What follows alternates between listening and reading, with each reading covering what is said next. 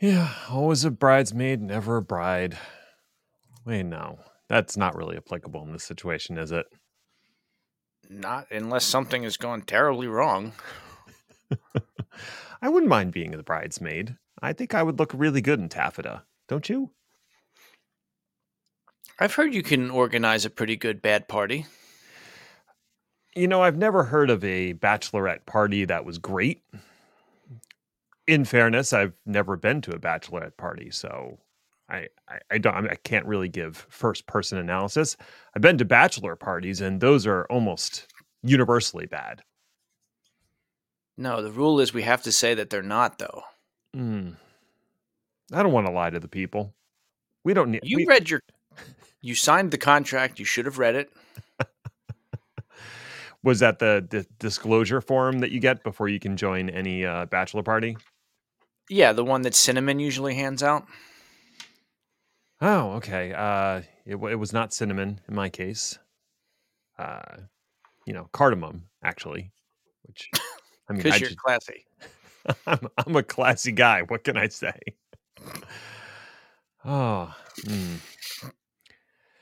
I did have some really good Indian food this weekend, prepared by myself. So that was nice. I cheated a little bit. I used simmer sauce. So You cheated a little bit and ordered. I didn't order. I cooked I I portions made of it. this Domino's pizza all by myself. It does beg the question sometimes, like, to what degree are you actually responsible for the things you cooked? Like, when you bake a cake and you literally just dumped a mix out of a box and added water and then successfully put it in an oven, like, to what degree did you really bake? 0%. It's pretty close. I forget what show I was watching. It might have been an Alton Brown, might have been something else where they were talking about how, like, Betty Crocker had a cake mix that was perfectly serviceable and you only had to add water to. And they actually had to remove ingredients and let people add their own oil and eggs so that they felt they were more involved in the process. It's not that it was perfectly serviceable. It's that it was delicious. It was perfect. So what you're saying But is yeah, this is why we can't have nice things. yeah.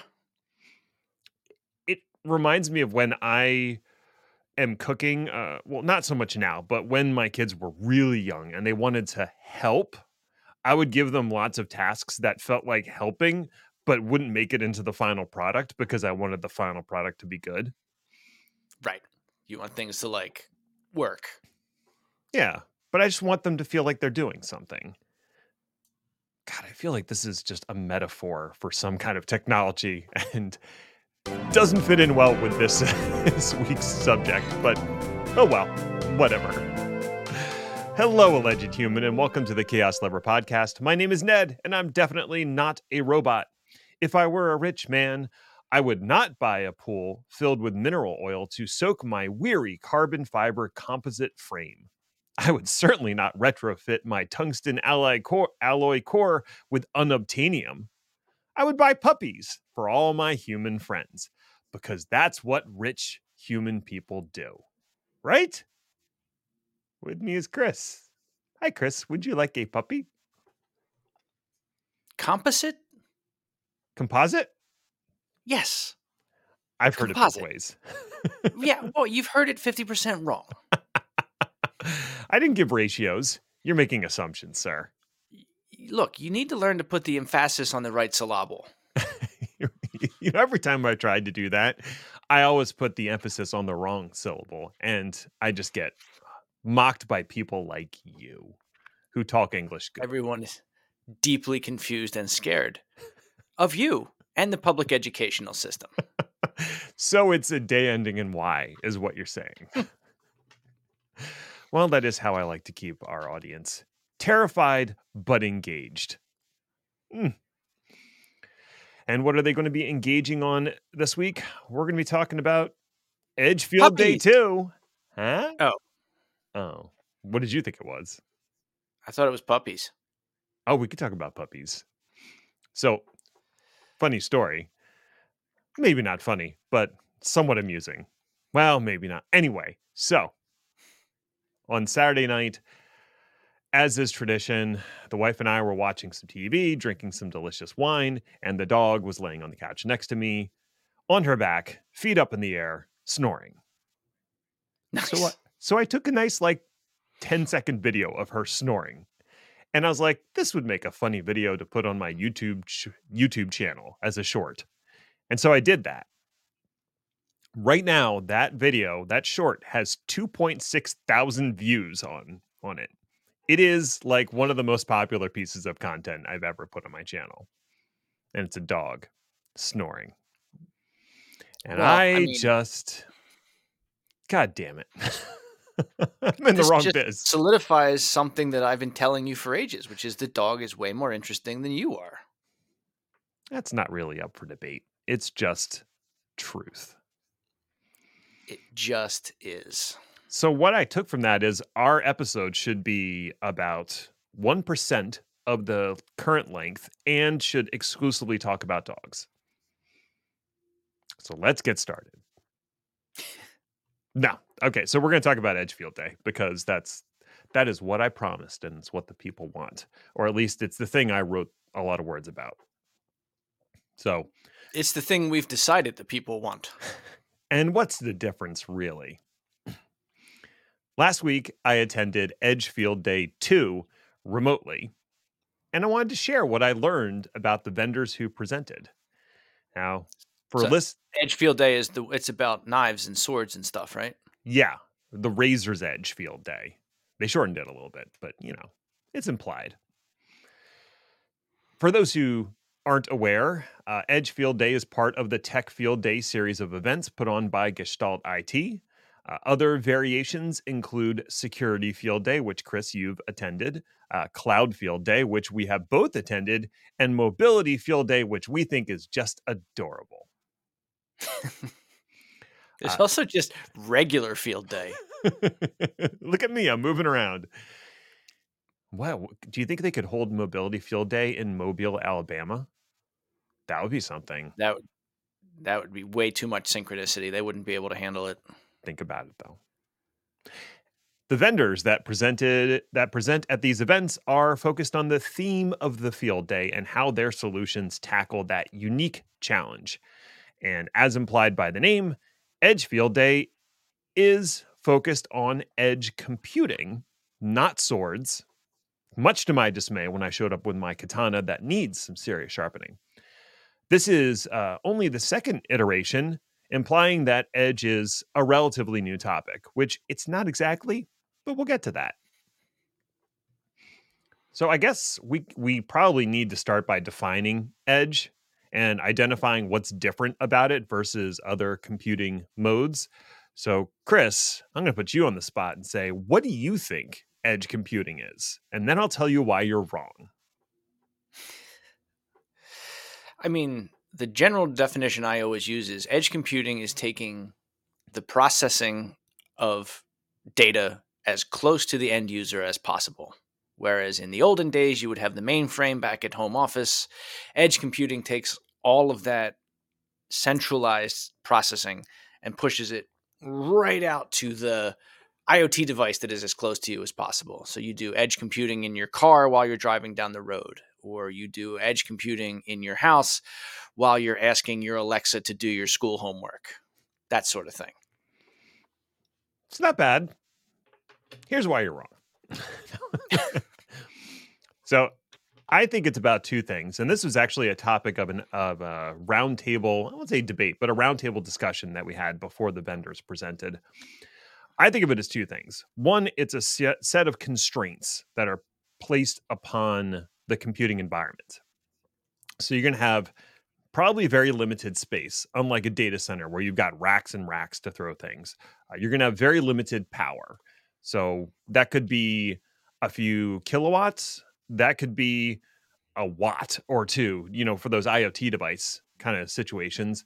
And you're probably also going to have very constrained network bandwidth. You're not going to get 10 gig or 100 gig.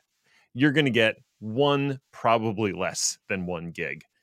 Another big constraint is no local technical people are available at whatever the site is. So whether that's in your car, your home, uh, service station or sensor station along a rail line, because that's a one company I talked to a while ago. That was basically what they specialized in, was software that runs on all of these signaling stations along rail lines that cover thousands of miles. There's no one just standing there going, "Oh, something's broken, better fix it." Like, when something goes wrong, they have to roll a truck out there. And also, typically, you're dealing with harsher or at least less controlled environments. So you're not going to have really nice air conditioning and vented floors and all of that. It could literally be the back of a truck that's going through a war zone, or some station out in the middle of the desert. So those are all the constraints and environments that Edge has to contend with. And it's also about the operational model.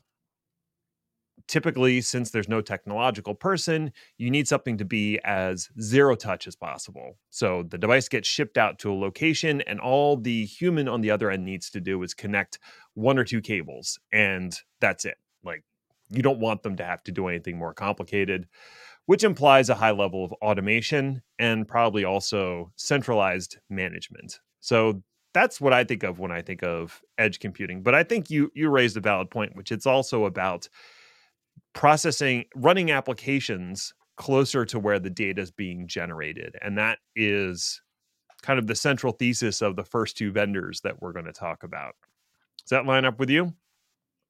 Yeah, I mean, definitionally, I think that the fact that it's actually doing computing is important, because I agree with, in terms of what you've basically built here, is a self-contained device or deployment, something that runs all by its lonesome, doesn't require hands-on, and in fact is basically environmentally sealed so that it can be run in rough environments. But you could very easily make the argument that, well, in that case, an SD-WAN device would qualify. And I don't think that counts as edge computing. That's a connector, that's extending a network. So you really do have to have that extra step of, and it's doing work for you. Right, exactly. So if the SD-WAN device is also running some containers on it that are doing data processing at the edge, okay, now that's more edge computing than just a thing that connects my other things. Right. Okay, I love it. We did it. Show over. I win. I No, mean, teamwork. Anyway, so the first vendor, it was Store Magic. Great name. No notes. First off, despite how I alluded to the Edge as being relatively new, these challenges are not entirely novel. Edge workloads have really been around a long time under different names: uh, robo, remote, retail, etc. So, Store Magic uses Edge in their world to refer to small sites where data is being generated and applications need to be run locally, but they're not going as extreme as IoT. They're thinking of something more like a retail location where some servers can be there, just not what you're typically going to have in a data center. So, what they were talking about is that we basically live in a data driven world. Tons of data exhaust, as it's called, is emanating from these sites. And it is cheaper and more efficient to analyze, filter, and summarize that data at the edge. Just remember that shipping data off to the cloud may be, one, incredibly expensive, and two, technically infeasible. Just try moving 1 terabyte over a 5G cellular modem, and you'll quickly see what I mean. Now imagine trying to move 1 terabyte an hour. It's not going to work. So, what you need is a storage solution that can house a lot of data on the cheap with physical constraints and limited hardware. Enter StoreMagic's SV-SAN. Now, their claim is that it can run on any hardware, storage, and hypervisor. And wow, that's a bold claim. So when you actually look a little closer at their claim, there are a ton of caveats. So I assume one of those caveats is it can't run on any hardware, storage, or hypervisor. you would be correct. Though the hypervisor, it's pretty close.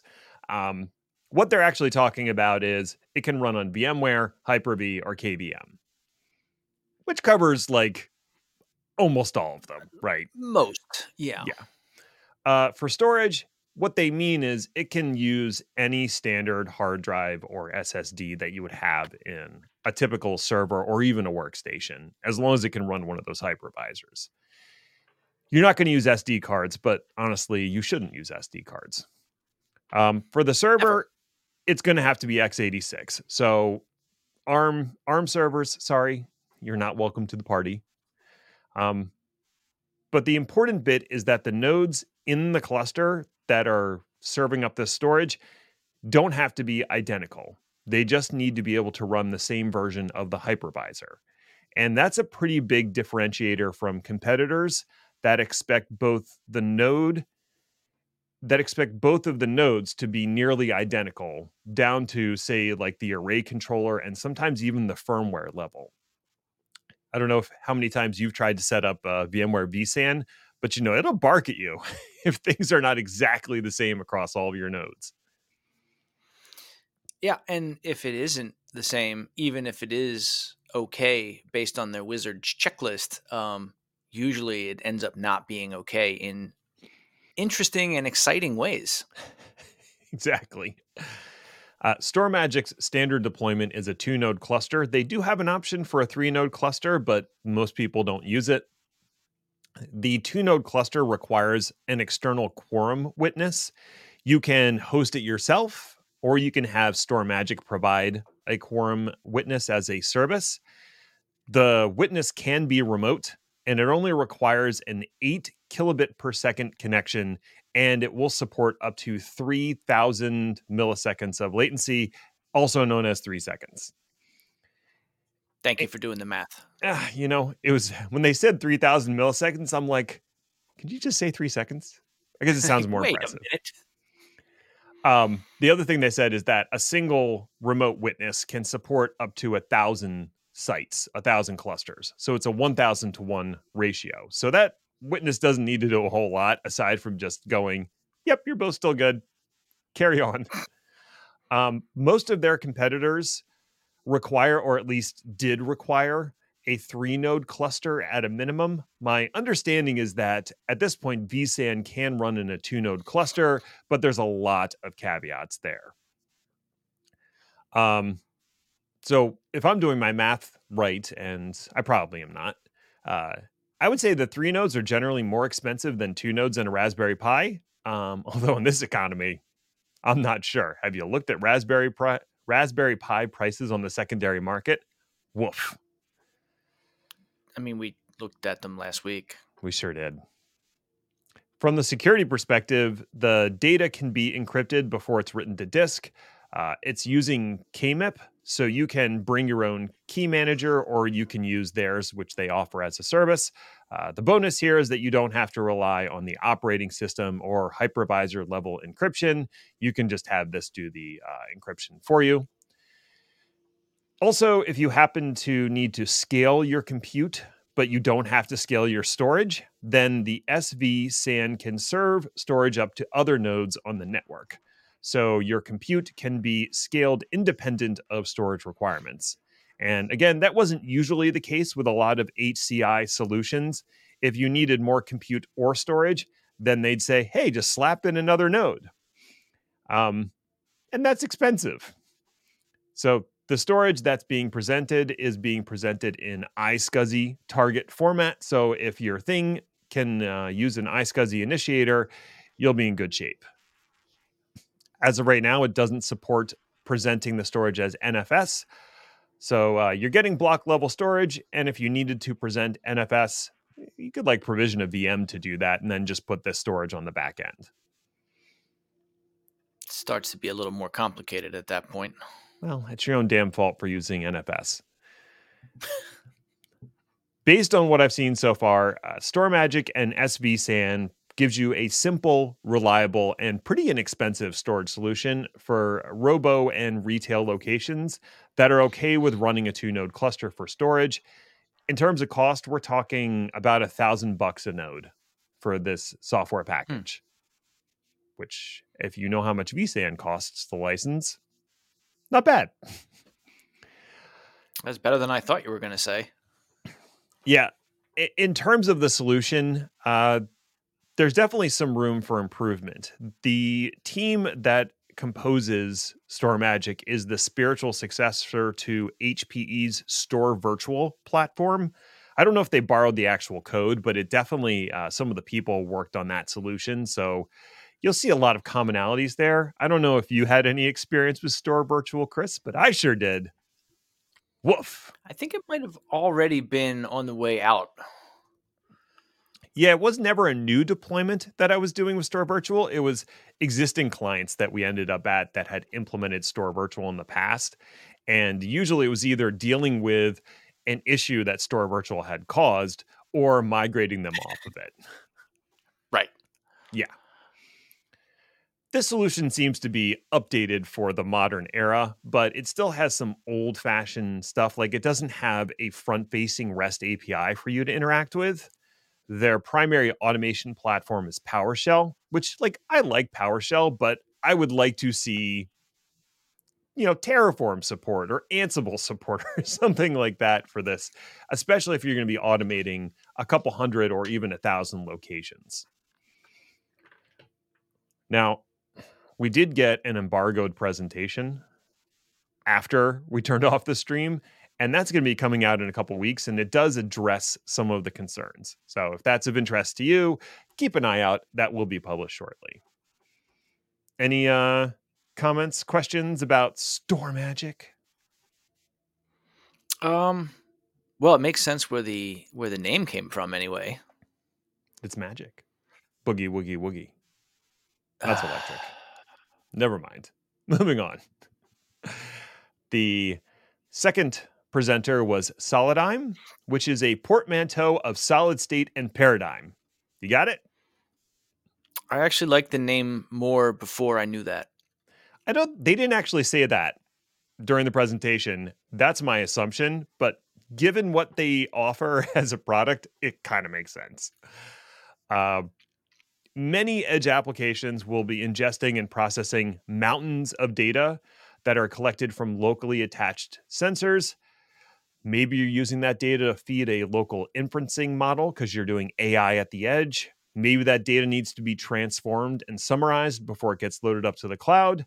How much data are we talking about? They brought up smart vehicles, which have between 60 and 100 sensors that generate 1.5 terabytes of data per hour. That includes my car. My car is generating this kind of information. Now, And selling it on the dark web. Oh, absolutely. It's not that dark. That as we covered in a previous episode, a lot of that data never leaves the car, right? It is processed to some degree and then ignored or thrown away. But you need something locally that can at least temporarily house the data and do that processing on it. And so here's where Solidigm comes in. They are born of a partnership between Intel and SK Hynix. So this is like the SSD and Optane division of Intel. Optane is no longer a thing, right? They're still manufacturing it, but they're not further developing it, and they're going to stop selling it in like 2 years or something. Which I guess sad. Gone too soon. I know. So clearly what Solidigm is focused on is SSDs, and they see them as the future, hence the name. They're focused on SSDs mostly at the SLC and QLC levels, though they do have another level coming up, which I'll get to in a moment. SSDs are generally good for low power consumption, and QLCs in particular can have extremely dense storage configurations. They showed off a QLC drive that stored 61 terabytes on a single drive. Wow. Yeah. Okay.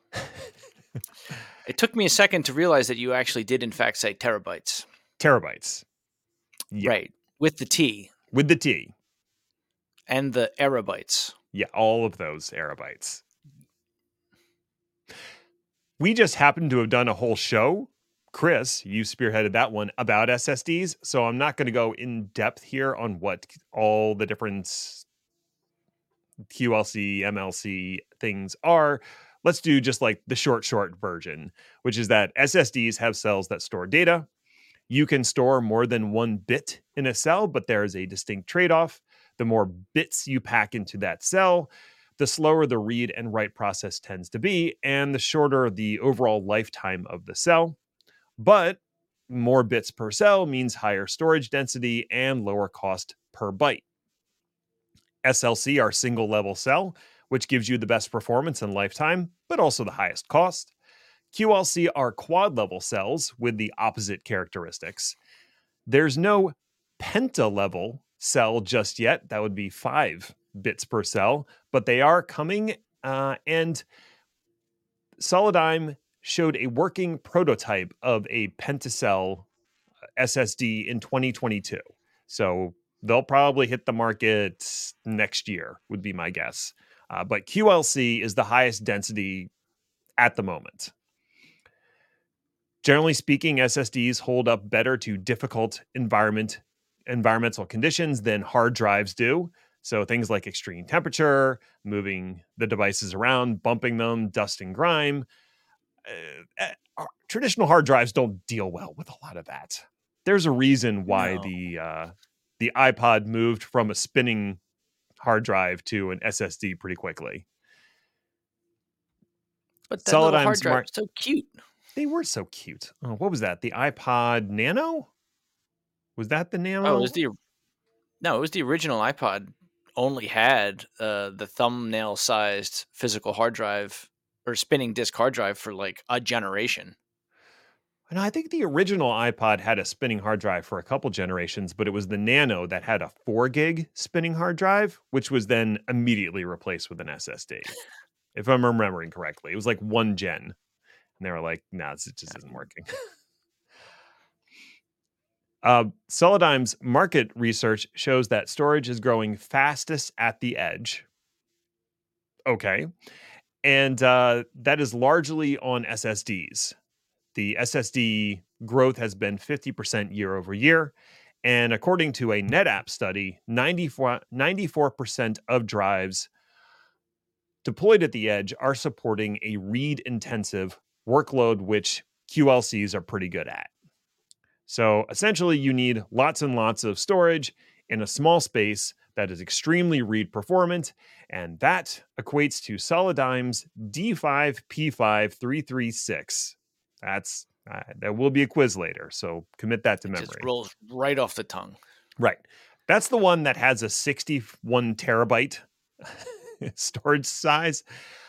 They showed that using the E1.L form factor, that's the Intel ruler form factor that we've talked about in the past, they were able to fit 2 petabytes in a 1U rack server. Let that, Jeez. yeah. So, yeah, about that. Yeah, that drive comes in the E3.S, U.2, and E1.L form factors.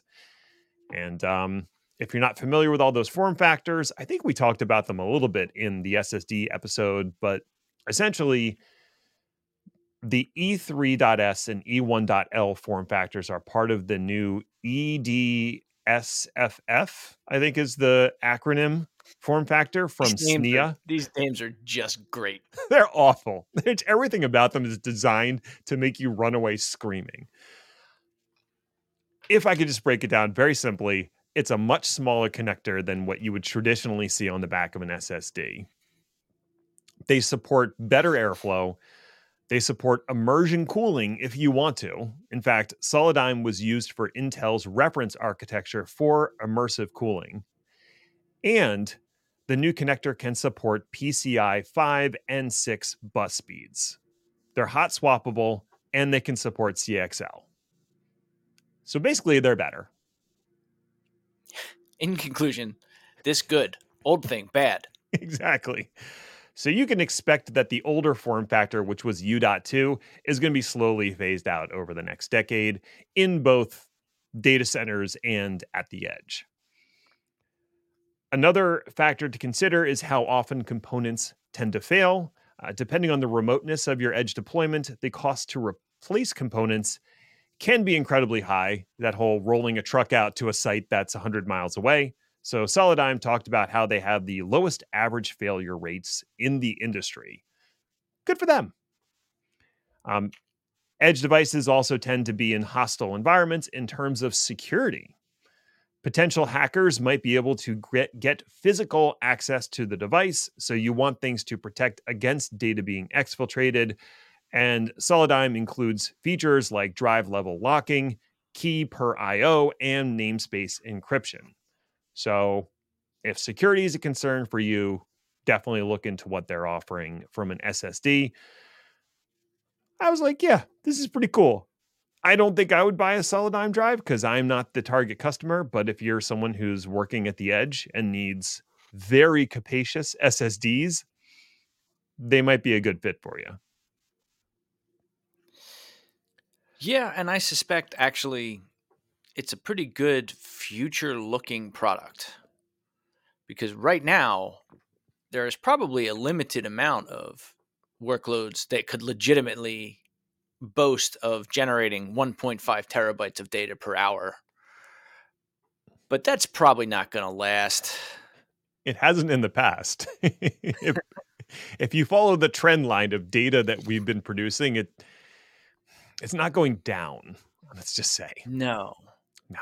No, and as you add more devices, and all of those devices are in fact incredibly chatty, this stuff is going to expand on an exponential rate. Mm-hmm. Because goodness, one thing we're not going to do as technologists is make our log files more concise. Listen, it's trace level or nothing. That's where I'm at. So far, the first two presenters, you might be thinking to yourself, like, man, this feels like storage field day, not edge field day. Like, what's with all the storage? And you take the vendors that are willing to pay to be part of the program. The last presenter fills out the edge category a little bit more completely, and that was Node Weaver. And I've actually taken a briefing from them in the past, but it was refreshing to talk to them and see where they've moved the product since then. So now we're going to bring in characteristics like networking, compute, and orchestration.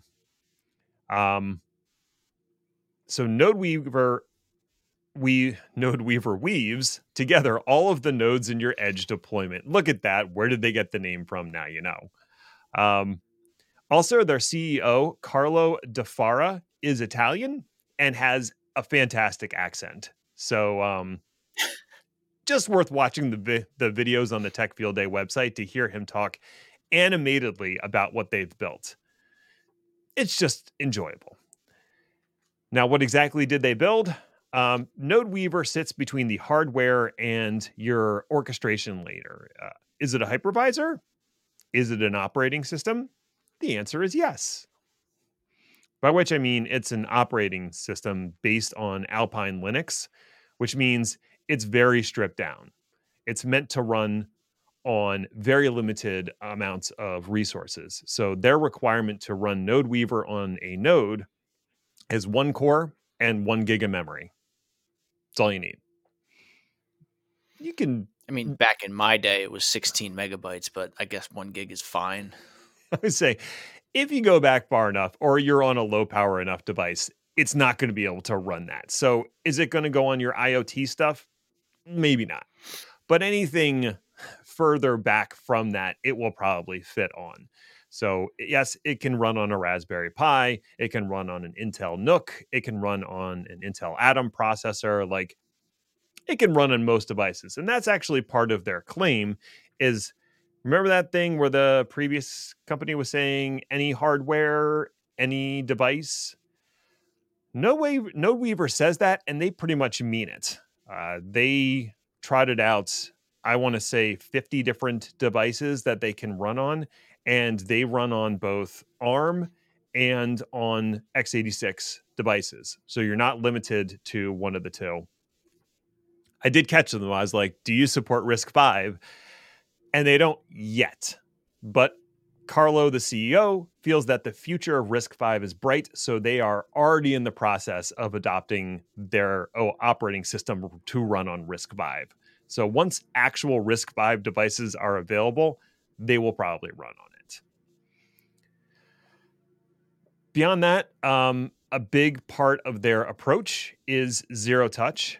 So since edge locations probably won't have technical folks local, they want you to be able to ship the device and just have the end user plug it in. And the way that they do that is one of two options. You can either provision a USB drive that will be shipped with the device. And when they power up the device, it just needs to have the USB drive plugged in. It boots the USB bootstraps the device, and you're ready to go. Or you can have it net boot if you have net booting available at your location. Lots of them don't, so that's why they included the USB approach. And they have a wizard that will help you build the USB drive, so you're not going into arcane configuration files and trying to write like a cobbler script or whatever. You don't have to do that. They kind of help you with it a little bit. In terms of the components that are included, they have a level 1 or level 2 hypervisor. I think those are the two levels. One that's more of a traditional hypervisor that can run it emulates all of the components for the VM. So if you needed to run like a traditional Windows VM and it needs to see serial ports for whatever reason, it can run that type of hypervisor. But it can also run a one where everything is para-virtualized. So for more modern VM formats, it can run those types of virtual machines. It also comes with its own storage system. They wrote a distributed file service that can take the storage from all your different nodes and throw them in a big resource pool and then carve that pool up for any virtual machines or containers that you want to spin up on the platform. They said it's based off of a couple different open source projects, but they wrote portions of it themselves as well. And I was like, "Oh, that's you wrote your own storage system, huh? That's a thing that crazy people do," as we covered pretty recently. On the networking side, every node runs its own virtual switch, like you would with any traditional hypervisor. So you can add virtual networks. They also support security groups, and they support adding virtual routers to your nodes. So if you need to do some complex network routing and have all these different networks, you can do that with their out of the box deployment. And for compute, like I said, you can run virtual machines, but you can also install Kubernetes. They have a Kubernetes flavor based on micro Kubernetes that you can just say, I want to run Kubernetes on these nodes, and they'll provision the virtual machines that will run microkates. Or you can bring your own flavor if you want to do that. But their out of the box one is there and available for you if you want to do that. For me, NodeWeaver's presentation was the most impressive. They did a live demo with 5 different delegates in the room. Each was given a device that was not pre-provisioned. It just had a USB stick in it. Each of them powered on the device. And then 10 minutes later, each of them got an email from the device saying that it was fully provisioned and running the NodeWeaver software. So that's pretty cool. Yeah. When I looked at the solution as a whole, it feels very much like vCenter for the edge. It had a centralized management console that you could connect to and view the status of all the nodes or multiple clusters. It includes stuff like what would be included with vCenter, vSAN, NSX. So it has that virtualized storage, it has that virtualized networking, and it has the hypervisor layer. So I thought, wow, this is pretty cool stuff. And it also makes me wonder if NodeWeaver would be a good fit for the data center too. I asked them about that, and they said, we see the growth, the easiest growth at the edge.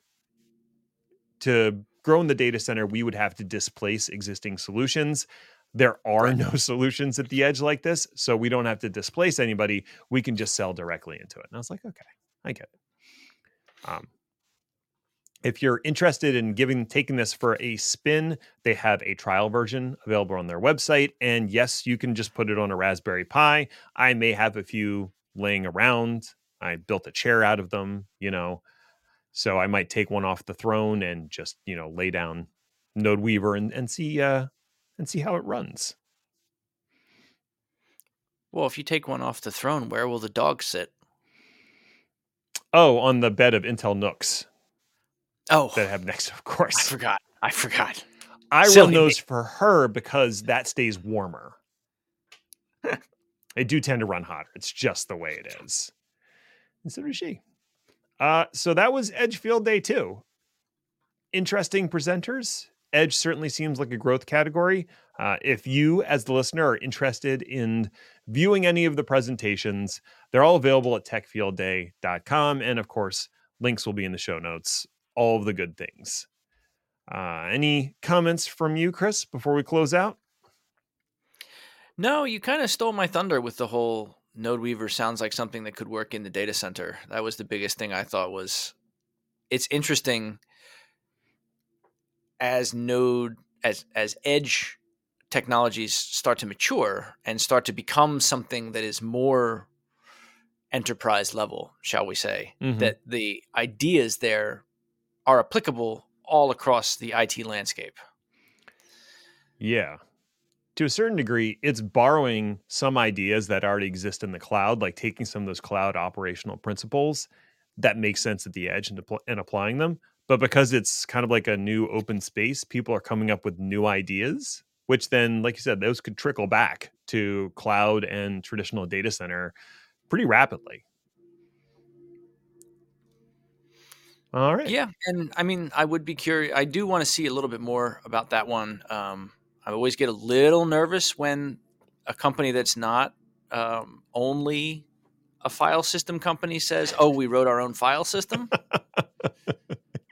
Yeah, that did make me a little nervous. I don't remember exactly which open source projects they cited, but it did seem like they were starting from a solid foundation and just tweaking it for their platform. So I was like, okay. Yeah. Yeah, because anyone who writes a file system from scratch is immediately put on a watch list somewhere. Yeah. All right. Well, hey, thanks for listening or something. I guess you found it worthwhile enough if you made it all the way to the end. So congratulations to you, friend. You accomplished something today. Now you can sit on the couch, play with the puppy I have sent to your 3D printer, and consider for a moment, how do you throw out a trash can? You've earned it. You can find more about our show by visiting our LinkedIn page. Just search Chaos Lever or go to our website, chaoslever.cow, where you'll find show notes, blog posts, and general tomfoolery. We'll be back next week to see what fresh hell is upon us. Ta-ta for now. I mean, the obvious answer to how you get rid of a trash can is to mail it to the Houston Astros. I don't understand that because it's a sports thing, but it's still funny.